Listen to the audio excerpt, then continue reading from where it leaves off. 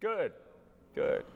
We've, Justin, as we continue, as he leads us in missions and outreach and evangelism, has put together some door hangers. This is what we know from the research that whether people are churched or unchurched, they're open to be invited to a Christmas service. They are, because they want their kids to celebrate Christmas, and they're going to be giving gifts. And so Justin has put together some door hangers that talk about our services and our Christmas Eve service, kind of a glimmer of hope theme. So they'll be out this weekend. You'll probably see them at the missions wall and everywhere you walk in. Probably be packaged up in 5 or 10 that you could take and just go invite your neighbors, or just hang them on your neighbor's door, and just an opportunity to invite them. By far, even with our church, but it's all across the nation, people, even unchurched people, are willing to come to church. If a neighbor or a friend or someone they work with just invites them. You know, the question is, are we willing to invite? That's number one. But if you take that and wrap that natural inclination of, if my friend invites me to church, or a neighbor invites me to church, or someone I work with invites me to church, I'm willing to go. Then you take and you multiply that by Christmas season. They are very likely, in particular, to want to come, whether they join you or not, to a Christmas Eve service. If you just tell them where you're going, they will come. Now, a lot of times we will look and say, well, I've already got my family in, and boy, their family in. Let me tell you what, if you invite someone to a Christmas Eve service, there's a high chance that they will come, which is one of the reasons why we added a different service this year on Saturday night. On Sunday night, 2 days before Christmas Eve. Sunday night at 7 p.m., and then on Christmas Eve there are 4 of them. So I want to encourage you guys, as you come in Sunday and you see those door hangers, lead your family on the way out to become inviters and become like Christ, who said, "Follow me." And so that is a good thing. Anything else from either of you guys? All right. In the middle of our Glimmer of Hope series, well, let's go back to where we were. I want to pick up kind of where we were last week. We were jumping around, and as we journey the next few minutes together, want to share with you as we journey into the season a couple realities of where we are at Christmas, and then really I want to leave a few minutes this week for you to spend some time in prayer. You know, you've heard Bruce share his testimony of where he's been, but all of us, and that's kind of the nature of next week's service on Wednesday night, is we all walk through the Christmas season with some loss and with some reflection. I know in my life, I still navigate through every holiday season after my brother committed suicide that at some point comes up. You know, we got the nieces around, and my kids, who he was their uncle, and they didn't see my brothers down. You know how life runs. They never saw my brothers downs. They only saw the ups. They only saw the heroic feats that my brother would do that we all were surprised that he survived.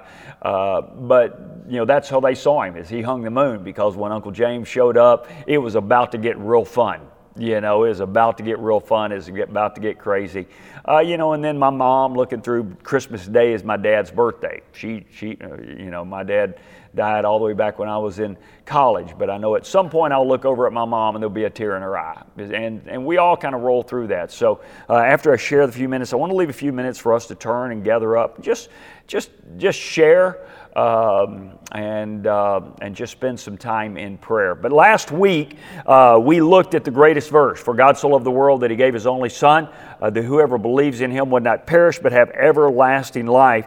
And along with that, I walked you through, when we think about that word gift, we walked through some of the words that we saw in the gift. As the Magi brought the gift, this was last week, you can hear it online. The Magi the wise men brought gifts of gold and frankincense and myrrh to Christ. We also talked about Jesus when He was talking to the woman at the well. Last week we talked about that. He said, "You would know, if you know me, you know the gift of God." Jesus identifying Himself as the gift of God. For God so loved the world that He gave His one and only Son. So in John chapter 4, Jesus told that Samaritan woman who had a broken life and broken relationships, was an outcast even in her community, was a Samaritan woman. He says, I am the gift of God. It doesn't matter where you've been or what you've done. I am the gift of God. Then we talked about the gift of the Holy Spirit. That as a believer, once we have trusted in Christ as our Savior and Lord, the Holy Spirit is given by God, the third person of the Trinity, to seal us until the day of redemption. If you missed this, go listen online. We also talked about salvation is the gift of eternal life. And the idea that eternal life is not until I sin again or until I sin enough. Kind of the definition of eternal is eternal. And if I were to receive eternal life from Christ, and He guarantees me an eternity with Him in heaven, and all of a sudden I sin enough and He takes eternal life from me, guess what? Number one, that makes Him a liar. And number two, it means He was never eternal to begin with, right? That never has registered with a lot of people who even talk. I said, so you can receive eternal life and then lose it. Then it's not eternal, right? It never was eternal to begin with. And so we talked about spiritual gift from God is eternal life because the Holy Spirit seals us until the day of redemption. Then we talked about that word gift. There are going to be a lot of gifts given this year, but there's only one person who always gives perfect gifts. And James, the brother of Jesus, says, man, the Heavenly Father, God, He gives perfect gifts. And then we'll look at John chapter 3, verse 16. But I want to focus on three gifts that we see in Scripture and then really focus on what that means for us. The first gift is the gift of forgiveness. All right, for us to have eternal life, the first gift we have to receive is the gift of forgiveness. God is a holy and a righteous God. When we sin, that separates us from Him. God cannot allow us as sinful individuals to bring sin into His heaven with us. The truth is we want it that way, folks, because the last thing that any of us want is to spend eternity in this body and in this world. How many of you know what I'm talking about? We understand, can you imagine? When we think about, all of us know that our bodies are going to wear down and burn down. Why? Because that's the effects of sin in our life. And then an evil culture around us, at some point forgiveness has to come, but there had to have been a sacrifice that was made. That's why we can go to Revelation chapter 21. And God says there's a new heaven and a new earth. But that first idea is that we have to receive forgiveness of sins. Now, it's not a temporary forgiveness. It's not a conditional forgiveness. It's not an until you sin again forgiveness. I love what the psalmist said, is that God took our transgressions and iniquities, and He removed them from us as far as the east is from the west. Somebody tell me, how far is the east from the west? Pretty far, right? We can't narrow it down much further than that, but it's pretty far. The Apostle Paul, talking about this forgiveness, he says, for by grace you have been saved through faith. That forgiveness comes through faith, not anything I can do. Man, if I stand before God and He judges me for my sins, that's justice, right? Grace is when I stand before God and He looks at me and He says, I've already punished my son for your sins. Does that make sense?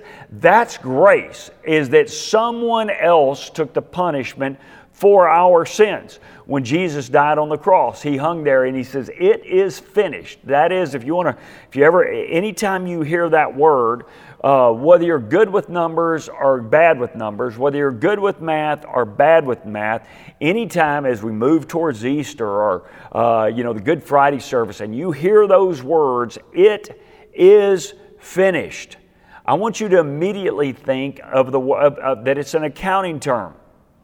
It means paid in full. All right? How many of you have bought a house in the last 2 or 3 or 4 years? A relatively new house. All right?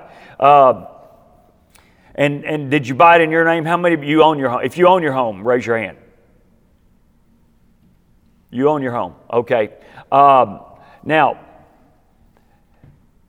for those of you who just raised your hand and said you own your home, if you stop making the payments, how many of you still own your home? Or taxes. Okay, so that means you have paid your house off. Is that correct? Okay, good. Notice how many fewer hands went up. Because the reality of it is, you don't own your home until you've made that last payment. How many of you know what I'm talking about? And even if you stop paying for your taxes, your sweet government, led by Scott Sanford, our famous politician, will come and take your house, right? The truth is, until you have paid the final payment, you don't own your house, right? And a lot of people talk about the fact that forgiveness only goes so long. Just like making a house payment or a car payment. If I stop making my house payment, all right, we put as much as we could down, they're going to take it back, because the reality of it is there's a lender that actually owns my home. They're just giving me the privilege of living in it as long as I keep making those monthly payments. See, forgiveness in God, found in Jesus Christ through the cross, His death, burial, and resurrection, is not as long as I keep making payments. It is total. That word, "it is finished," is tetelestai. You've heard me say that before and many others. It means paid in full. When Jesus hung there and He says, "It is finished," how many of you have ever seen those stamps, or at least in your mind's eye, you can see the red stamp that goes across a bill that says paid in full? How many of you, at least in your mind's eye? All right, from here on out, all right, so you guys will understand what forgiveness is once I come to Christ in faith, is when you hear those words, "It is finished," you need to immediately think paid in full. All of my sins have been paid in full. So the number one gift we are given by Jesus' death, burial, and resurrection, for God so loved the world that He gave, is forgiveness. It's not temporary forgiveness. Now, here's the key of our forgiveness, guys, and many of us struggle with this. The forgiveness that we have received through Jesus Christ and His death on the cross covers our past sins. Do we understand that? I think a lot of times we understand that. It covers our sins we will commit today. I think we can gather that. But here's what we struggle with, that it still covers our future sins. We have a hard time getting our mind around that.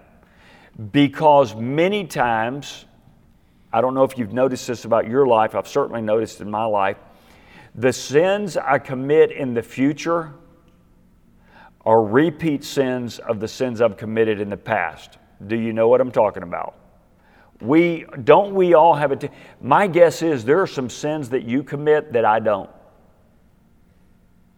And there's some sins that I do that you don't. There are some sins that I've confessed and asked for forgiveness in my life, and I've made a commitment to God, I'm never going to commit that sin again. Has there anyone in here ever made that commitment to God and then followed up with another hand, and I've committed that sin again? Yeah. And when we come to that and we ask for forgiveness again, if you're like me, I struggle with that, right? I'm like, man, God, how can you keep forgiving me of sins that I've asked for forgiveness for over and over and over again? Why do we struggle with those? Because they're in our future. Well, step back from our day and our mindset, go back to the cross. When Jesus died on the cross, how many of our sins were in the future?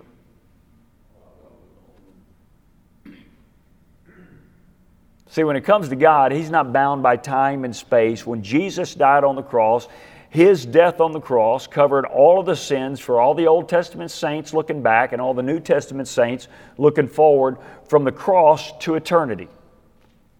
It was good enough to pay that price. So when you think forgiveness, and this should change the way we confess our sins and pray. Now, we should not see this as a license to sin, right? Paul addresses that in Romans chapter 6. He said, some would say, when it comes to the idea of forgiveness, some would say, well, if grace abounds when we sin, why should we not sin all the more? How many of you remember that passage in Scripture?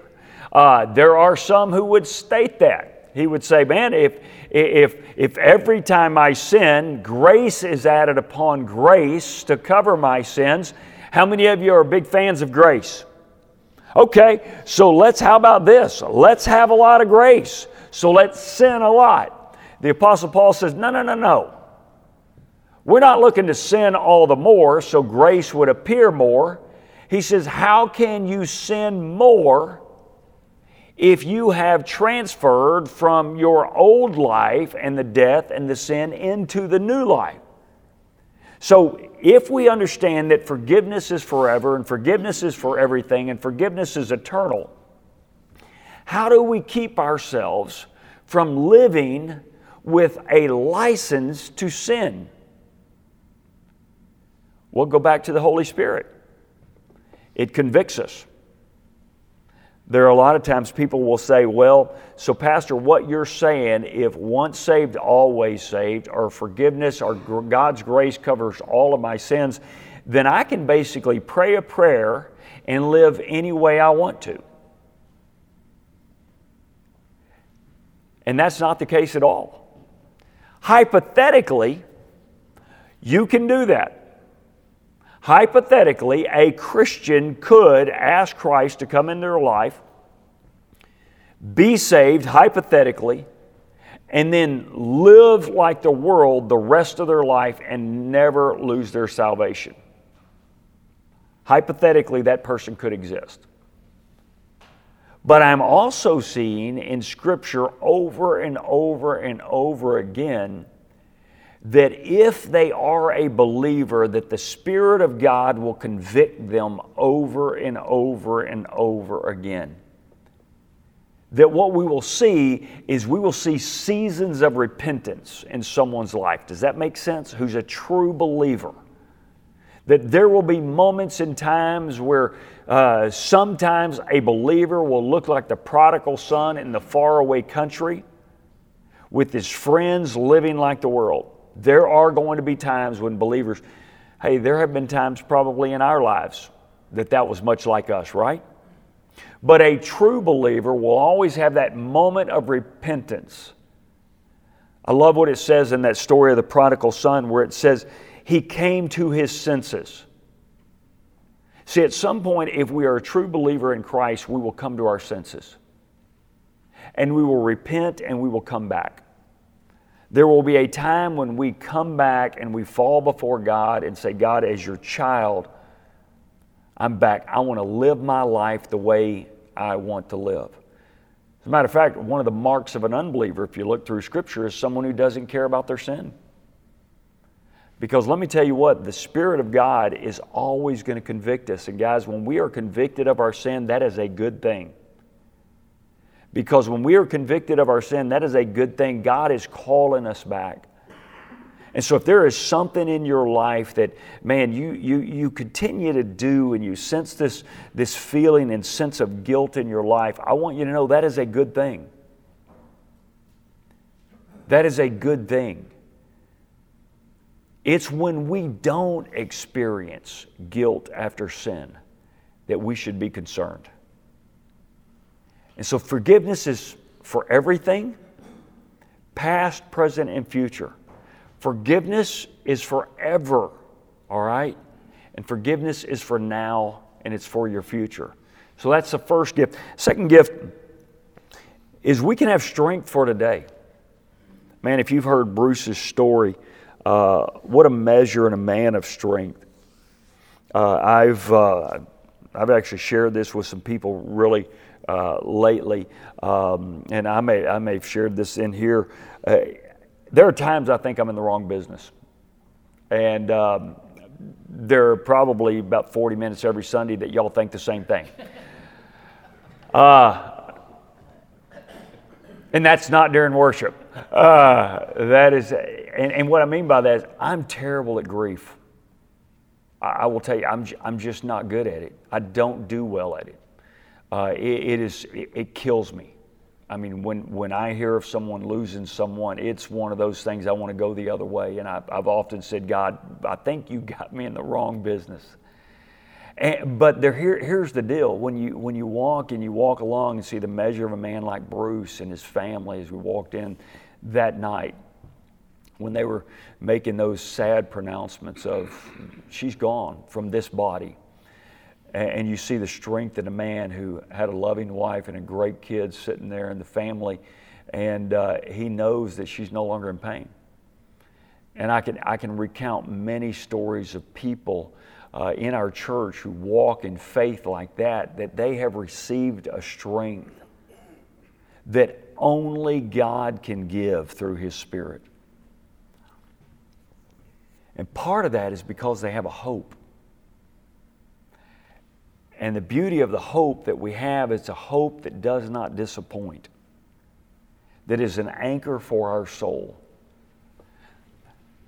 You know, there are a lot of people in our world that will sell us a certain amount of anchors and pieces of hope. Just drive around on Sunday afternoon to listen to AM radio. Or wake up and drive to church on Sunday morning to listen to AM radio. And this new mineral or vitamin they found in some fish in the South Sea or in the North Pole, that if you will take this, how many of you have heard that all of a sudden you will think like you did when you were 20 years old? You'll be invigorated. Your knees won't hurt anymore. Anybody heard those? I mean, they've got all these things that if you take this, all of a sudden, I'm going to have all the vitality and all the strength, and I'm going to have all this. And guess what? And usually the first 1,000 callers will get an extra bottle. Yeah, or the next 1,000 callers. That means there's always the next 1,000 callers, right? See, there are a lot of things that we can understand that what's going to give me strength for today and my family's strength for today. I love what the Apostle Paul said as we think about the strength before we even get to where the Apostle Paul was talking. Look at what Jesus said. He said, "Peace I leave with you. My peace I give to you." He says, "I do not give to you as the world gives to you." He says, "Therefore, do not let your heart be troubled and do not be afraid." Man, he says, peace I give to you. He says, do not let your heart be troubled. He says, not as the world gives you. The truth is, the world is going to give us trouble. I don't know whether it's going to be your finances. I don't know whether it's going to be your family. I don't know whether it's going to be your health. I don't know whether it's going to be your kids. I don't know whether it's going to be your job. I don't know whether it's going to be your occupation. I don't know whether it's being your mind. There are people, and y'all probably know as we do, who they have a pretty good life, right? But mentally, they've lost it. They just struggle, and what I mean by lost, that I'm talking about with despair and anxiety and depression. And we don't know what's going to come, but let me tell you what, those are the things that the world is going to give us. And that's why Jesus said peace. You know, that word peace, it just means everything's in harmony or everything's in unity. When you think of that word peace, think of pieces of a puzzle. Anybody ever put together one of those, 1,000 pieces or 1,000,000-piece jigsaw puzzle, and you walk in and see it on the dining room table, and as you come back over the next time you see it, and maybe they got the border in, and then all of a sudden they've got a few more pieces put in. Really, it's not until you get everything together that the picture matters and makes sense. The truth is, that is what peace is that when we live in this world, the world is going to constantly dishevel us. And that's exactly what he says, peace I leave with you, my peace I give to you. He says, I do not give it to you as the world gives. Man, the world gives us our life in that box. and dumps it out. And about the time we put all the pieces back together, guess what the world does? It dumps it out again, right? Jesus said, I do not. Therefore, do not let your hearts be troubled and do not be afraid. What else do we need at this season of year than to understand that as I journey into the office today, or as I journey back to the home today, that I don't have to be afraid of anything. The truth is, I don't know if this is the day that I'm going to get sick and I'm not coming back from it. I don't know, none of us know, whether this is the day that we're going to get in our cars and we're not going to make it home. You understand that, right? I don't know that this is the day that my heart's not going to stop. I don't know that this isn't the day that all of a sudden I'm going to notice something, that I'm going to go to the door, go to the doctor, and they're going to diagnose cancer, and we're in for a long journey. Do any of us know that this isn't the day? No. So should we live in fear? No. Man, Christ says if you have experienced the forgiveness of God, which covers your past, your present, and your future, my life here on this earth is temporary anyway, therefore I should not live in fear. And so guys, if you've got this anxiety, this worry, or others around you have this anxiety or worry, encourage them with John chapter 14, verse 27. Peace I leave with you, Jesus said. Peace I give it to you. Just like salvation, Christ gives peace. And a lot of times we look for peace in the wrong places. Jesus says, I don't give you peace sparingly. Jesus doesn't say, if you ask in just the right way, I'll give you peace. He says, I give it to you. He says, and I don't give it to you as the world gives. What does the world do? It'll give you peace one day and then it'll give you war the next day, won't it? It'll give you peace one day and anxiety the next day. Sometimes relationships do that. It's in, it's out, it's in. He says, I don't give it as the world does. He says, therefore, do not let your hearts be troubled and do not be afraid.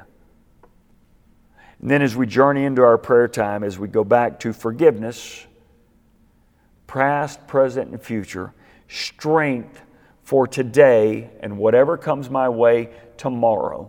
The Apostle Paul said, I can do all things through Christ who strengthens me. As we think about the peace, therefore I can do all things through Christ who strengthens me. Sometimes that passage there in Philippians is way overused and abused.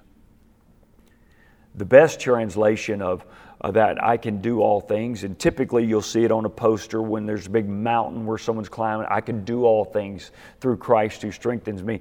That word do really should probably be translated endure. I can bear up under anything that the world brings my way through Christ who strengthens me. How do I bear up under it? Through Christ and His strength in me. Then which leads us to our final thought. John, in 1 John chapter 5, verse 13, if you've never committed this verse to memory, you need to commit it. 1 John chapter 5, verse 13. It says, I write these things to you who believe in the name of the Son of God, so that, in the Greek that's called a hina clause. That means what is said before is said for the reason that is to follow. I write these things to you in God's Word who believe in the Son of God, so that, listen to this, you may know you have eternal life. So you may know.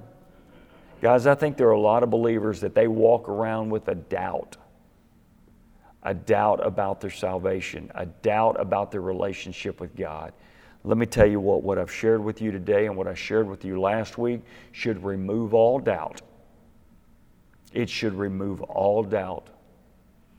And it should allow us to walk with an understanding that I'm completely forgiven of my past, my present, and my future. It should allow me to walk with strength, with peace, regardless of what comes my way in my finances, my relationships, or my health. Regardless of anything. Why? because I know where I'm going, that I know I have eternal life. Now, as we close, I want us to spend a few minutes just with the table there where you are. And guys, just I know everybody's got to go to work. We got to head out to work. Just everybody quickly share one thing that troubles you. And then what I'd love to do is one thing that troubles you, then the guy next to you pray for that. All right? And then we'll close. So if you say, man, I'm struggling with my job right now, that's all you're going to say. Next guy says, I'm struggling with my family. So then when y'all pray, you're going to pray for the guy next to you all the way around the circle. God bless you guys. Y'all have a great day. Bruce, good to see you here, buddy. Thanks for being a testimony of faithfulness. So.